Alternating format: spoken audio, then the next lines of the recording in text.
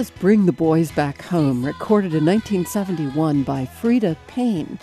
It's one of the hit songs heard on the radio during the Vietnam War that addressed the conflict.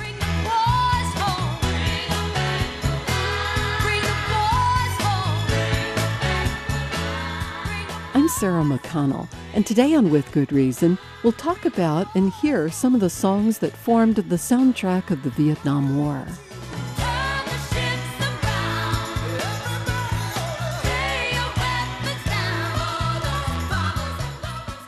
In their highly acclaimed book, We Gotta Get Out of This Place, authors Doug Bradley and Craig Werner explore how the U.S. troops turned to music as a way of connecting to each other and to the world back home, and also as a way of coping with the complexities of the war they'd been sent to fight. Werner and Bradley interviewed hundreds of Vietnam veterans, and their testimony taps into memories of an often overlooked component of the war, the musical soundtrack. Craig Werner is chair of the Department of Afro-American Studies at the University of Wisconsin-Madison. Doug Bradley was a journalist in the U.S. Army in Vietnam and works with Vietnam veterans. With good reason, associate producer Elliot Majerzik spoke with Craig and Doug about the music of the Vietnam War. Craig, besides writing this book on the music of the Vietnam War, you and Doug co-teach a course on the Vietnam War at the University of Wisconsin. One of the lessons you try to impart to your students is that there is no such thing as the Vietnam experience. That's right. There were 2 million experiences of Vietnam. And the first thing you have to know in understanding the story of any Vietnam vet is what we call the 3 Ws.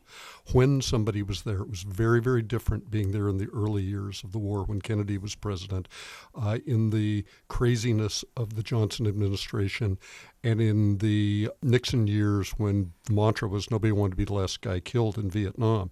You need to know when someone was there. You need to know where they were. Were they places where they were fighting the North Vietnamese Army or the Viet Cong? And you need to know what they did. In the book, we interviewed between 200 and 300 vets, and some of them were infantrymen, and some of them were journalists, and some of them were field bakers, and some of them were dog handlers. They did hundreds and hundreds of different things. Doug, you served in Vietnam. What were your 3 Ws? My 3 Ws were I graduated from college in May of '69, had a student deferment, lost that deferment upon graduation, and by March of 1970, I was in the Army, and the following November of 1970, I was in Vietnam. So my 3 Ws are 1970 and 1971.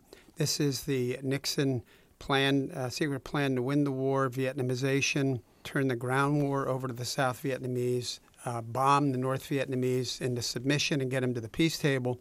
Craig was right. If we're leaving, then don't do anything that's going to put us at risk. Nobody wanted to be the last GI killed in Vietnam. So 70 and 71, the air-conditioned jungle for me. I was in the rear at the largest Army base in the world at that time, Long Binh Post, which was about 15 miles northeast of what was then called Saigon.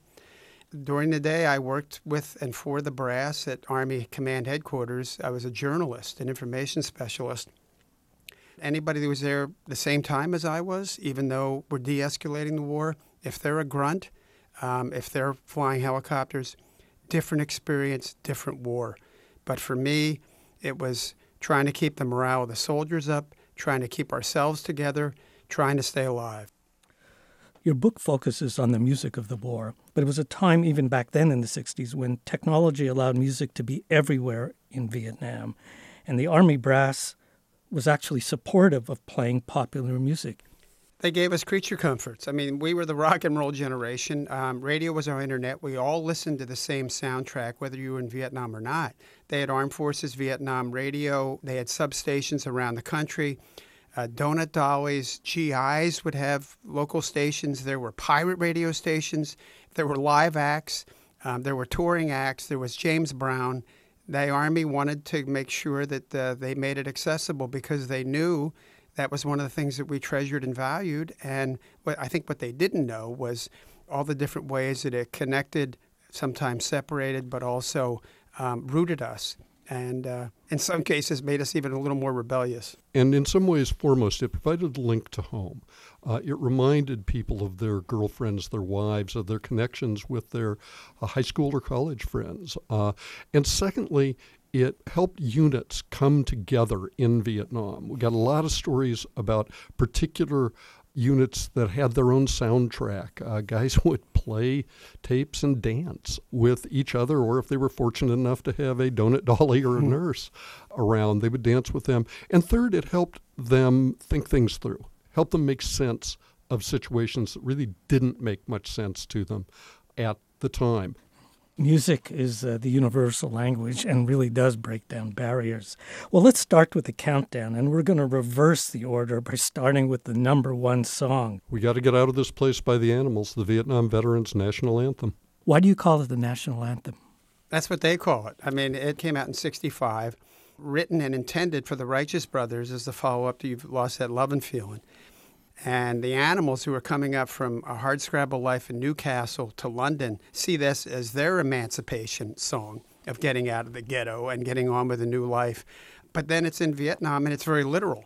We had 365-day tours, 12 months for the Army, 13 months for Marines. So you knew when you got there, the day you were leaving. That notion of getting out of that place and the urgency of that song and how it captivated that feeling was just surreal. It was universal. All of us would lock arms and shout the lyrics at the top of our lungs. It's played at every Vietnam Vets reunion. It just captured that moment in their lives when staying alive and getting out of a harmful situation was the most important thing.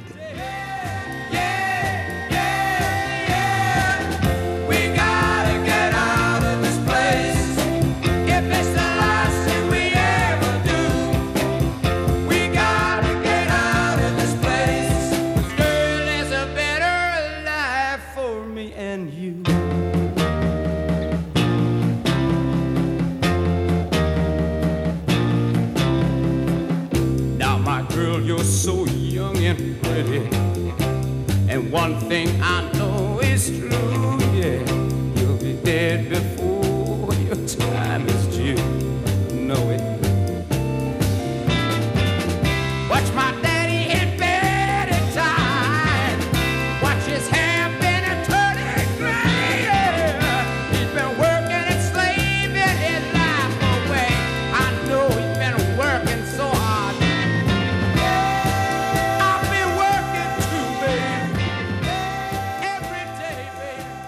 I heard they actually changed the last line of that song. I was there clasping arms with guys and singing that and shouting it. We changed There's a Better Life in the USA, because that's where we were headed, we hoped. It speaks for itself, but it's got this emotional power and connectivity. That was it. That was the bullseye. Another thing that was a real surprise to me, in 1966, that was a year when the Beatles and the Motown were at their peak. But the number 2 song for the Vietnam soldiers was a one-hit wonder. Well, talk about a one-hit wonder. I'm still trying to figure that one out. Sergeant Barry Sadler's Ballad of the Green Berets. It was number 1 for 5-6 weeks running, sold millions of copies, ended up being the record of the year. This is the generation of the sons of World War II dads. They had to stop fascism in Europe and the Pacific. We had to stop communism in Vietnam. So it's our time to serve. This is our calling. Fighting soldiers from the sky, fearless men who jump and die, men who mean just what they say, the brave men of the Green Beret. Silver wings up on their chest, these are men, America's best. 100 men will test today, but only 3 when the Green Beret. Trained to live off nature's land, trained in combat hand to hand, Men who fight by night and day. Courage take. Actually, at the end of the song, the soldier that they speak about gets killed. Ultimate sacrifice, that's right. You know, it was either one of the most mentioned and lauded songs that we heard about or derided. And there was, frankly, a little more derision. We interviewed a guy in our book, Jim Kurtz, a guy who was an ROTC student at Madison, had an obligation when he graduated. He got through law school. So this guy is a law school graduate. He's made a captain. He ends up in Vietnam in 1966 with the Big Red One. And the song that motivated him that whole time was the Ballad of the Green Berets. He thought it was going to be like On Wisconsin. We were going to march down the field, get into the end zone, win the game, save the victory. Well, after a very, very, very rough year in Vietnam, Jim Kurtz's attitude changed. And he told us later that song was nonsense. He can't listen to it anymore. He says, especially that part at the end where the guy dies and his wife puts the medals on his son. He said it's nonsense. Well, that was a very almost finger-pointed song, but some songs had a completely different resonance in Vietnam than back in the USA. Let's take this song, this psychedelic classic.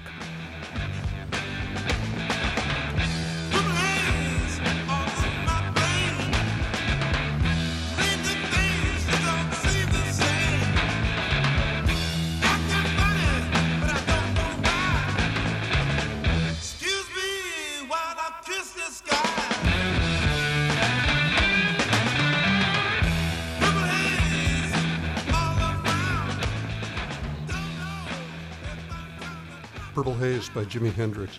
That was a song that shows how different the meaning of a song could be for vets in Vietnam, soldiers in Vietnam, and on the home front.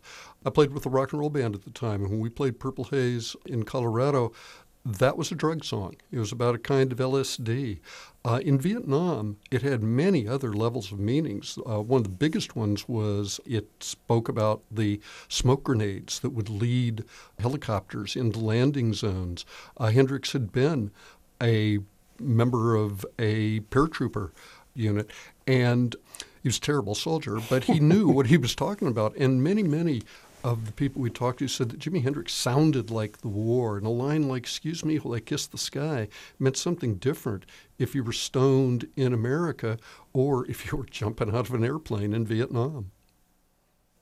You're listening to With Good Reason, a conversation between associate producer Elliot Majerzik and Craig Werner and Doug Bradley, authors of We Gotta Get Out of This Place, the soundtrack of the Vietnam War. Here's Elliot. There's a song that I interpreted as a overt anti-war song. It's by Country Joe and the Fish. And it was adopted by Marines who were not necessarily anti-war. It's an indication that the pro-war hawks versus the anti-war doves often does not really reflect the reality of what the GIs experienced. That's true. And there was one moment where one of the guys we talked to, when I asked him, how many of you were opposed to the war, he thought about it for a minute, and he said, by the time we'd been there a year, all of us. But the fact was, I was really reflected in the music and in I Feel Like I'm Fixin' to Die by Country Joe and the Fish had very different meanings for the vets. Yeah, come on, all of you big strong men. Uncle Sam needs your help again. He's got himself in a terrible jam. Way down yonder in Vietnam. So put down your books and pick up a gun. We're gonna have a whole lot of fun. And it's 1, 2, 3. What are we fighting for? Don't ask me, I don't give a damn. Next stop is Vietnam. And it's 5, 6, 7. Open up the pearly gates. Ain't no time to wonder why we were all gonna die. Well, come on, generals, let's move fast. The old big chance has come at last. Gotta go out, get those reds. The only good commie is the one that's dead. And you know that peace can only be won when we're going to all the kingdom come. And it's 1, 2, 3. What are we fighting for? Don't ask me, I don't give a damn. Next stop is Vietnam. When We went out to California to interview Country Joe for the book, and he met us at the BART station in Berkeley. The first thing he said to us was, "I'm a veteran first and a hippie second." Who knew Joe McDonald was a vet? Now, his service in the Navy predated Vietnam, but it grounded him sort of in the ethos of being in a situation you have no control over, your life, your military job, your assignments. So as Joe related to us, the reason he wrote that song was for gallows humor. And soldiers got it. I mean, the amazing thing is he still gets hate mail today. But Joe knows that that's gallows humor, that, this situation's so bad, you have to find a way to laugh about it. Let's blame the powers that be. Let's try and take them down by being irreverent in the ways we can as soldiers. We talked to some of the most gung-ho soldiers in the war, guys that still believe we probably could have won that war. They would play that song to get their soldiers jacked up, to get them ready. For them, it was this kind of anthem. Some of the songs did make it into films about the Vietnam War. That great song by Nancy Sinatra, "These Boots Are Made for Walking." Stanley Kubrick used it in Full Metal Jacket. So let's hear a little and then get your take on it. You keep saying you got something for me, something you call love, but confess you've been a messin' where you shouldn't have been a messin', and now someone else is getting all your best. These boots are made for walking, and that's just what they'll do. One of these days these boots are gonna walk all over you.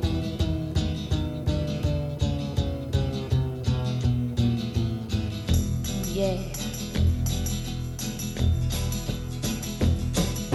You keep lying when you ought to be truthin', and you keep losing when you ought to. I'm not listening to bet. that and trying to put my mind in the mind of a Vietnam soldier, and it has a completely different meaning. Yeah, absolutely.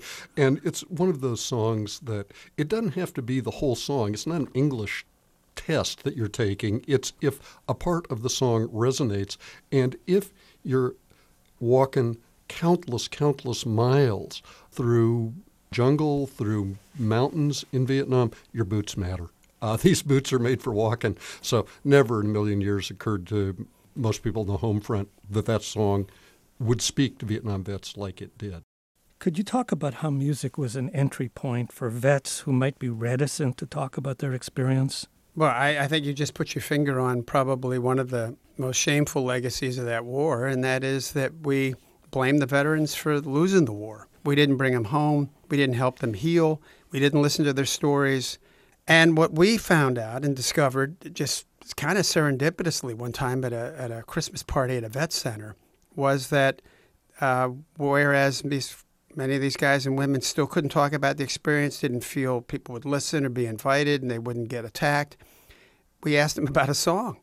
And in asking them about a song, they started to come out and talk about the experience. And I think that's what we're pretty much most proud of with the book, is that we feel in many cases we were help some of these folks to get home for the first time. We began every interview by asking, did you have a song? And often it was just like turning on a faucet. Often we would talk to people for 2 hours about their experience. And when we've done public presentations, there's always somebody who comes up afterwards and says this is the first time they've talked about Vietnam publicly in their life. And the music opens something up that I think it's very nearly impossible to get to any other way. The last part of your book is about the Vietnam veterans coming home, or back to the world as they called it. One of the most important songs of that era, that's still constantly played, was inspired by letters that a GI wrote back home. Marvin Gaye's What's Going On. Could you tell that story? Well, his brother Frankie Gaye, he's in Vietnam, 67, 68. Tough years to be in Vietnam, tough years to be black in Vietnam. And so, in our form of communication, we couldn't text anybody or send an email. We wrote letters, and it was therapy. It was therapy for Frankie Gaye, because he He wrote letters home to his folks, never thinking his important brother Marvin was paying any attention. And Frankie was telling what he saw, telling it like it is. The war wasn't going right. Morale was low. Race was bad. Drugs were rampant. Things, the enemy was everywhere. But Marvin Gaye's reading the letters. When Frankie gets home, Marvin cancels the tour, and there he is.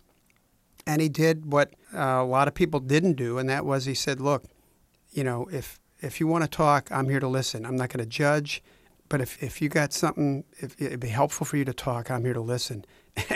And boy, did he talk. And when they got done with the conversation and he still had the letters, Marvin said, I'm not an artist. I can't paint a picture. I'm not a politician. I'm not going to run for office, but I can write music. And the beauty, the power, the resonance of what's going on is that the entire album is really about Frankie Gaye, Vietnam veteran's odyssey of returning back to America, because this is the kind of odyssey that men like Frankie Gaye are on. Can they get back, or do they keep going in this circle? Father, we don't need to escalate. You see, war is not the answer, for only love can conquer hate. You know we've got to find a way to bring some love and get there today. Picket lines and picket signs. Don't punish me with brutality. Talk to me so you can see what's going on. What's going on? Yeah, what's going on? What's going on? In the meantime, right, baby. Let's end with a song by Jerry Butler from that time that's a reflection of the obstacles of any returning vet, be it Vietnam, Iraq, or Afghanistan. Only Strong Survive by Jerry Butler, the Iceman, a member of the Impressions, along with Curtis Mayfield, who wrote a great album about Vietnam, Back to the World. But I think that Jerry Butler really hit one of the core messages that was true for the vets in Vietnam and is true for them as they continue today. And we had a great story in the book, Elliot, with a guy, Ben Colesmonger, for a small town in Wisconsin. And when he got to his unit in Vietnam, and again, it's another one of these stories, the guy, he knows he's going to get drafted, so he enlists to sign up to try and get a military job that'll keep him out of Vietnam. And of course, there's no guarantees with that. He ends up in Vietnam. Fortunately, he eventually ends up, instead of a lot of heavy duty in the field work, because he was going to be a combat engineer, he becomes a clerk because he knows how to type. And when he gets to his new assignment, right there at his unit, on top of the barracks there, is the sign, "Only the strong survive." That's sort of their slogan, their mantra. Well, that takes on literal implications for him, because this guy, like many vets, comes back home, starts to self-medicate, wasting his life. And one night he's out with a bunch of his other Vietnam vet buddies, and he gets plastered, and he's coming home, and his parents have had it. And his father throws him out of the house, and Ben's singing "Only the Strong Survive," sort of forgetting maybe all the connections and maybe what the message of the song is. And his father grabs him by the shoulders and looks him in the eye and says, "What the hell are you doing?" And it was that moment for him. Like we had guys talk about other moments, if it was listening to Marvin Gaye or if it was hearing Country Joe, that something clicked. He just decided, I've got to be strong. I've got to survive. I've got to get on with my life. That song made the difference. I remember my first love affair. Somehow or another, the whole darn thing went wrong. But my mama had some great advice, so I thought I'd put it in the words of this song. I can still hear her saying, "Boy, boy, boy, oh, I see you sitting out there all alone, crying your eyes out, 'cause the woman that you love is gone. Oh, there's gonna be a whole lot of trouble in your life. listen to me, get up off your knees, 'cause only the strong survive. That's what she said, only the strong survive. Only the strong survive. Yeah, you gotta be strong. You better hold on. Is listening to the music and talking about the music a safe place to discuss the war? And are you finding there is more discussion about the war than there was about 10 or 15 years ago? Yeah, I believe so. People keep telling us that they feel comfortable, they feel safe, they don't feel like they're going to get jumped, whether they were a protester or whether they were a decorated veteran. I do believe it's helped this conversation along. I'm sorry to say I think it's too late for not just the 58,000 names on the wall, but the 2 or 3 or 4 times as many men and women who died because we didn't listen to them and listen to their stories and bring them home. And I do hope that with, I sometimes refer to this as America's second Civil War, that as we maybe try to find the things that, pulled us apart over a century ago, that we also look at what brought us apart as a country 40, 50 years ago. We can come together and heal those wounds, because that's the only way we're going to move on. And we're not moving on, I think, very well. Yeah, now as then the music tells human truths that go a lot deeper than the simplifications, the battles, the us versus them of way too much of our political conversation. Well, Craig and Doug, We Got to Get Out of This Place is such an informative and moving book. Thank you for speaking with me today. Thanks for having us. Thank you, Elliot. We gotta get out of this place.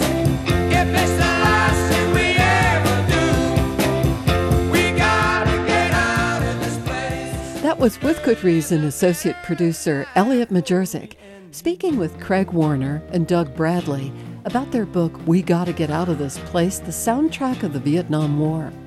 This is With Good Reason. We'll be right back. We gotta get out of this place. If it's the last thing we ever do, we gotta get out of this place. I'm Sarah McConnell. This is With Good Reason.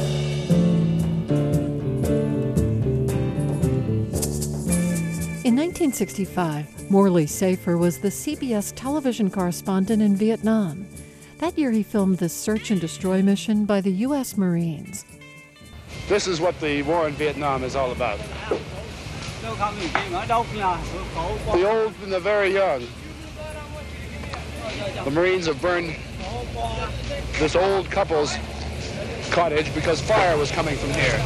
Did you set fire to these houses here? No, we were just off to the left of it when it was burning. Were you getting fire from them? Somewhat, not too much, just a little sniper fire.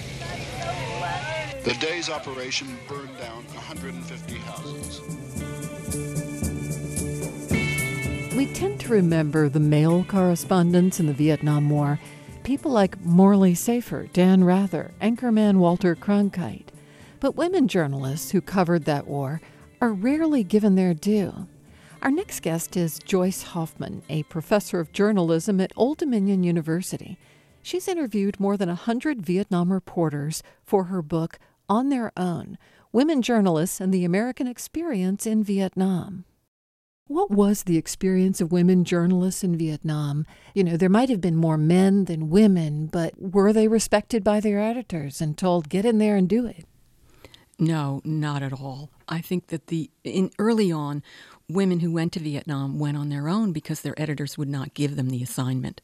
Later, in concert with efforts by the feminist movement, women were increasingly assigned to Vietnam, but only again with great reluctance, and most often with strict orders that they were not to cover the battlefield, that they were supposed to be at the cocktail parties at the embassy and covering the political situation and human interest stories.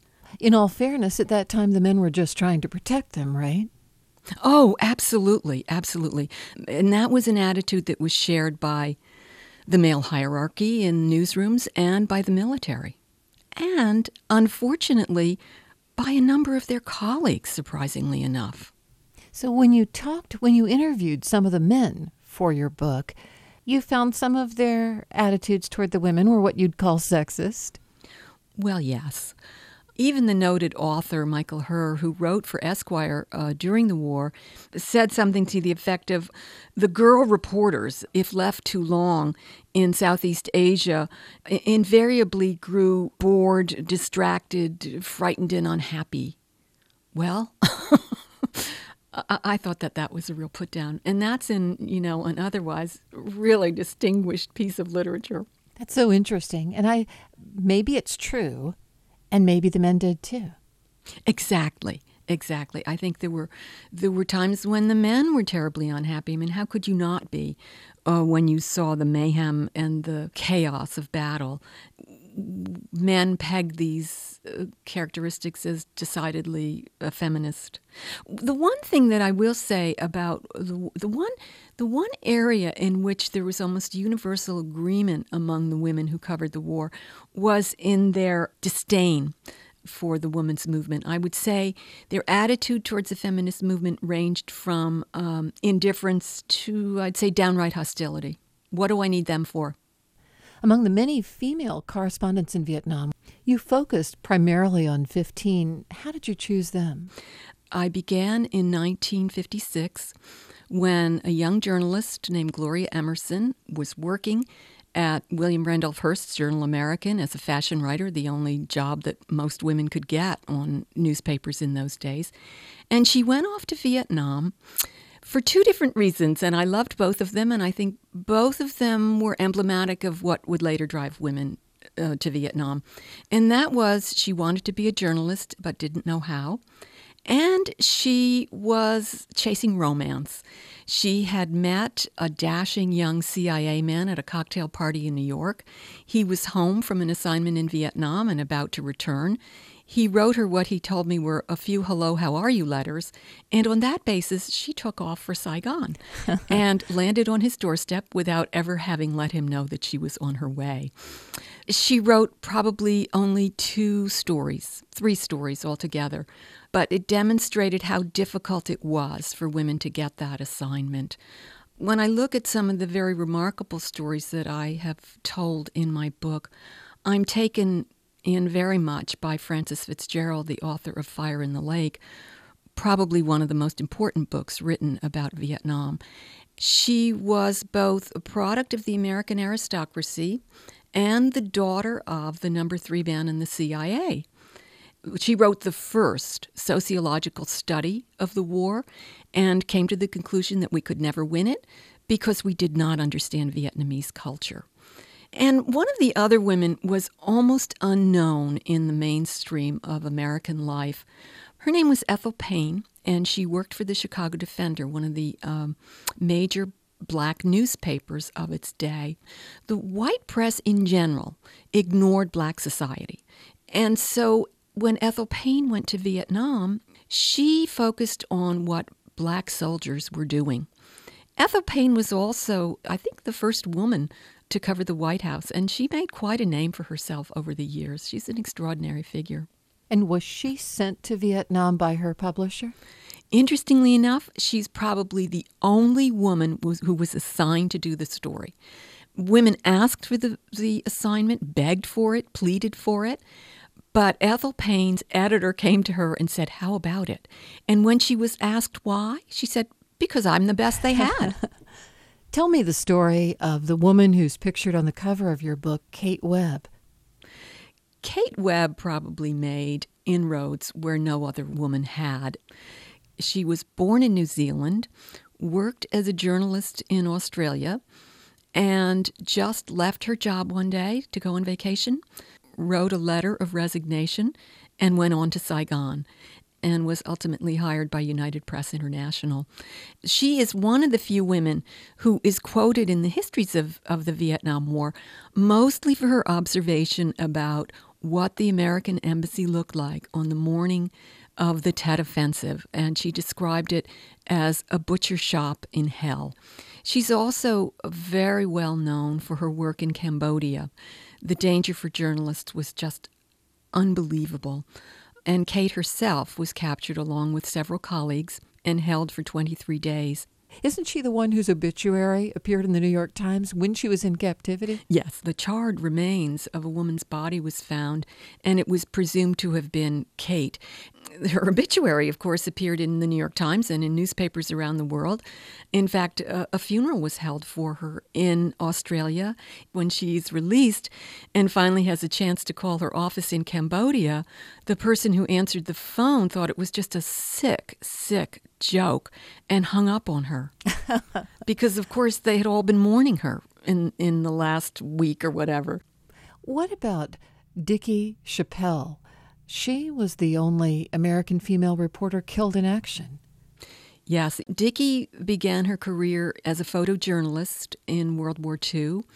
The male reporters were quite offended by her presence on Okinawa. When word got out that she was there, the commander said, "Get that woman the hell off that island. And when you find her, shoot her." But, of course, that never happened. And so she went to Vietnam quite early on.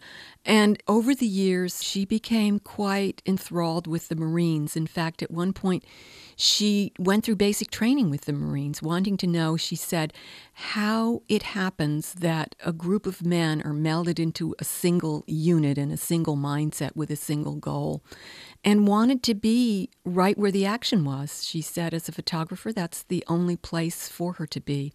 For Dickie, war became a kind of narcotic. And on this final trip of hers in 1965, she was old enough to have been their mothers. In fact, some of the Marines she met knew her through their fathers, who had been on Okinawa and on Iwo Jima during World War II. Her papers are held now by the Wisconsin Historical Society at the University of Wisconsin. And in the midst of all those papers, I came across a poem about battle by the poet Robert Service. And it was kind of a celebration of war and wartime. And I've always wondered, what on earth was she thinking about when she put that piece of paper into the typewriter and typed the lines of that poem? I'm just going to read a few lines of it. But if there's horror, there's beauty, wonder. The trench lights gleam and the rockets play. The flood of magnificent orange yonder is a battery blazing miles away. With a rush and a singing, a great shell passes. The rifles resentfully bicker and brawl. And here I crouch in the dew-drenched grasses and look and listen and love it all. Wow. How did she die? A booby trap exploded and she took the shrapnel. Dickie's last words were said to have been, "I guess it was bound to happen." The fascinating thing is that she's just not that different from many men. Not all men love battle, not even the majority, but some do. Well, the title of her book, which really offended her, but her publisher insisted on it, was What's a Woman Doing Here? She wanted the title to be The Things I've Seen, and was appalled that the emphasis was on her gender. But someone said to her, well, the battlefield is no place for a woman. And she said, well, it's no place for a man either. But if we want to stop war, we have to be able to have people understand how horrible it really is. What about Laura Palmer's story? She was there when the helicopter was taking off during the evacuation of Saigon. Yeah, Laura has the most incredible story. Without a shred of experience, she got a job doing a radio for ABC News. And she is certain that she got it because she was a woman. This would have been in 1972. There were a number of actions by women, and she was certain that the word came from New York, hire the woman. And so she reinvented herself as a radio reporter. And then as the war was winding down in April of 1975, she was on the last on one of the last helicopters out, and she sat in the helicopter next to her friend, Robert Chaplin, who had been in Vietnam since the 1940s, on and off, covering the scene there for The New Yorker. And they sat together holding hands, and she thought, here we are, the oldest and the youngest, and we're leaving. Well, Joyce Hoffman, thank you for sharing your insights with me today on With Good Reason. Thank you, Sarah. It's been my pleasure. The time has finally come for me to go to Vietnam. Though I don't really want to go, my heart is pounding strong. Joyce Huffman is a professor of journalism at Old Dominion University and the author of On Their Own, Women Journalists and the American Experience in Vietnam. Might not come back home at all. Oh, when this cruel, cruel war is over. But whatever the outcome may be, remember my love for you will always be. Since the Vietnam War, more and more women in the United States Armed Services have been put on the front lines of combat, and some of them have been mothers, including my next guest, Mona Tiernes. She's a lieutenant colonel in the U.S. Air Force Reserve and commander of the 911th Aeronautical Staging Squadron. She was assistant dean and medical researcher at George Mason University when she decided to survey mothers who were sent to war who have adolescent children. She was surprised at how profound the effects of deployment are, especially on the teenage children. I was activated for a year. My husband was active duty, was in the military, was in Iraq, and my daughter was 15 in high school. And I thought, oh, what am I going to do with my daughter? And so I had to figure out how I was going to take care of the family. My daughter didn't do things like perfectly, and she had a hard time after that year. And I think she got involved with some people who weren't really good for her, and she didn't want to finish high school. Her grades were slipping, and I was very alarmed by that. And I really felt like all the moves that she had to go through during high school, you know, how much more difficult is it going to be for somebody who has a mom who goes off at times to war, comes back, and kids that have to move around. And that's what got me really intrigued in it. So you were most alarmed for her instability at home when your husband was deployed? That's right. He went in at the very beginning of the Iraq-Afghanistan conflict. And he was gone, and he was in special operations, so he was the guy kicking down the door in Fallujah. And I didn't always know what was going on with him. So when I was activated, it was just, I'm driving home one evening, Wednesday afternoon, and they call and they say, is this Major Tiernes? And I say, yes. And they say, well, by order of the President of the United States, you need to report on Monday. And I thought, okay, you know, and I said, let me pull over and you can tell me the whole thing, and because I was driving. And that's how I heard. I'm shocked that you faced this sort of double deployment with children. I know you knew it was a possibility, but it still must have taken your breath away. To some extent, but you know, because you know it's a possibility, and I had been in the military, I knew it was always possible. I knew we had gone to war. I knew what my husband was off doing these operations. I think it was actually more difficult on my husband. And he said the same thing. Don't they know I'm deployed? Don't they know they have one of us? They don't need both of us. And I said the same thing to him. Don't you know I'm in the military too? So it was kind of funny, but I did kind of know. I mean, I'm a nurse. I'm in a critical care nurse. I'm a trauma nurse. Those are the kind of skills that are needed in war. So tell me about your daughter's reaction. Did she just take it in stride? No, I think she was angry. You know, and I've seen a lot of the different adolescent reactions in the study. Either they're very angry, or they get very isolated and very quiet, or they cry and then they're very, very sad. I think she, to some extent, was prepared because she had been left before. You know, and that sounds maybe surprising to a lot of people, but I think one strong point about military kids is they learn to adapt. So in this case, you were sent to Andrews Air Force Base. Where did your daughter stay? Well, in this case, We went through lots of scenarios. Does she stay where we were living with friends and wait till my husband gets back, which is, an option many people choose? Or does she come with me to Andrews, knowing that wherever we are located, I may be gone for a little period of time and she's going to have to fend for herself? So the plan this time was that she came with me. We found an apartment in Arlington within walking distance of a good high school. I had to get her into a high school within like 1 week. That was probably the scariest time, is the first day I brought her to the new high school. And I get back and she's not there. And I throw on my jeans and I'm racing out, getting in my car, looking around D.C. and Arlington for her. And she finally calls, "Oh, I met friends, I'm going out, blah, blah, blah." First day of school.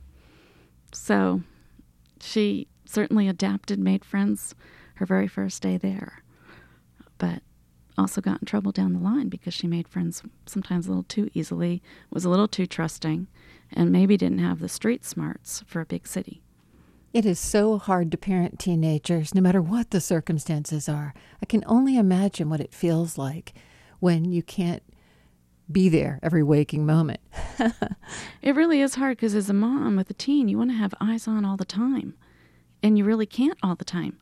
So I'm leaving the house at 5. I don't get home till after dark, and she's got to go to school, get home, fend for herself, and then has those hours with no eyes on from a parent, and that's scary.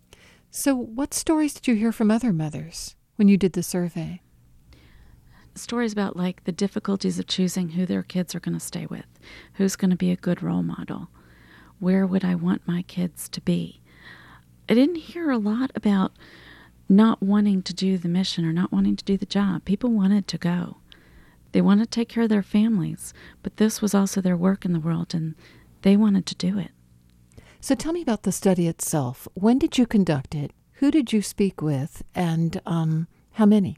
I surveyed 77 women, all active duty, reserve, guard, officer, enlisted, looked at what was their relationship with their adolescents before, during, and after, and did they see a change in their adolescents' behavior before and after.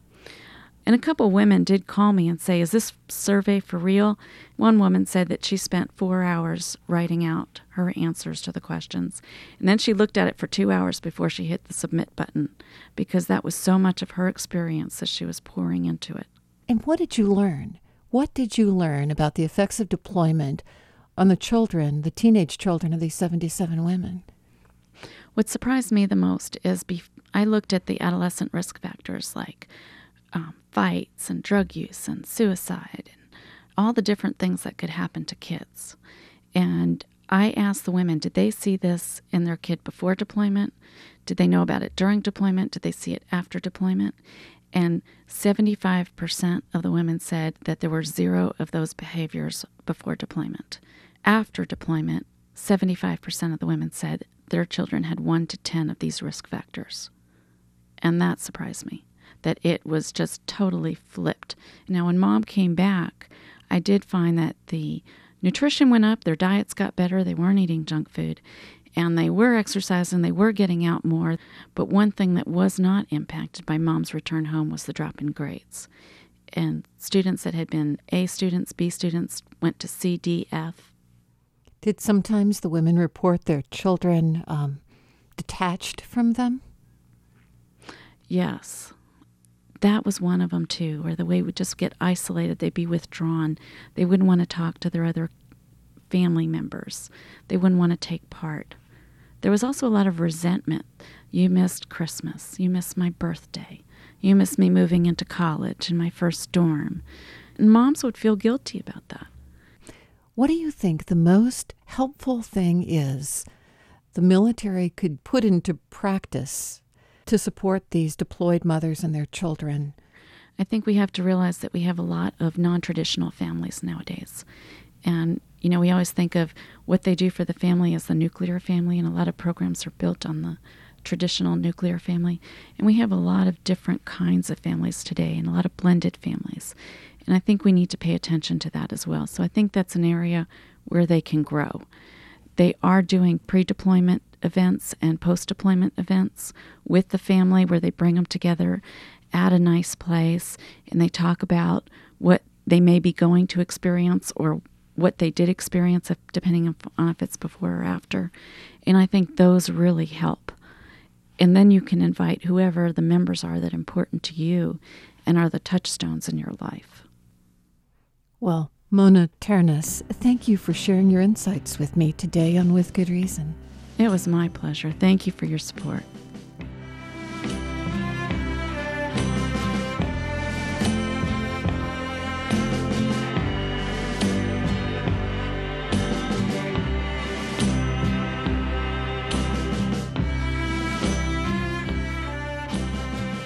Mona Ternes is a lieutenant colonel in the U.S. Air Force Reserve and commander of the 911th Aeronautical Staging Squadron. She conducted the study when she was a professor at George Mason University.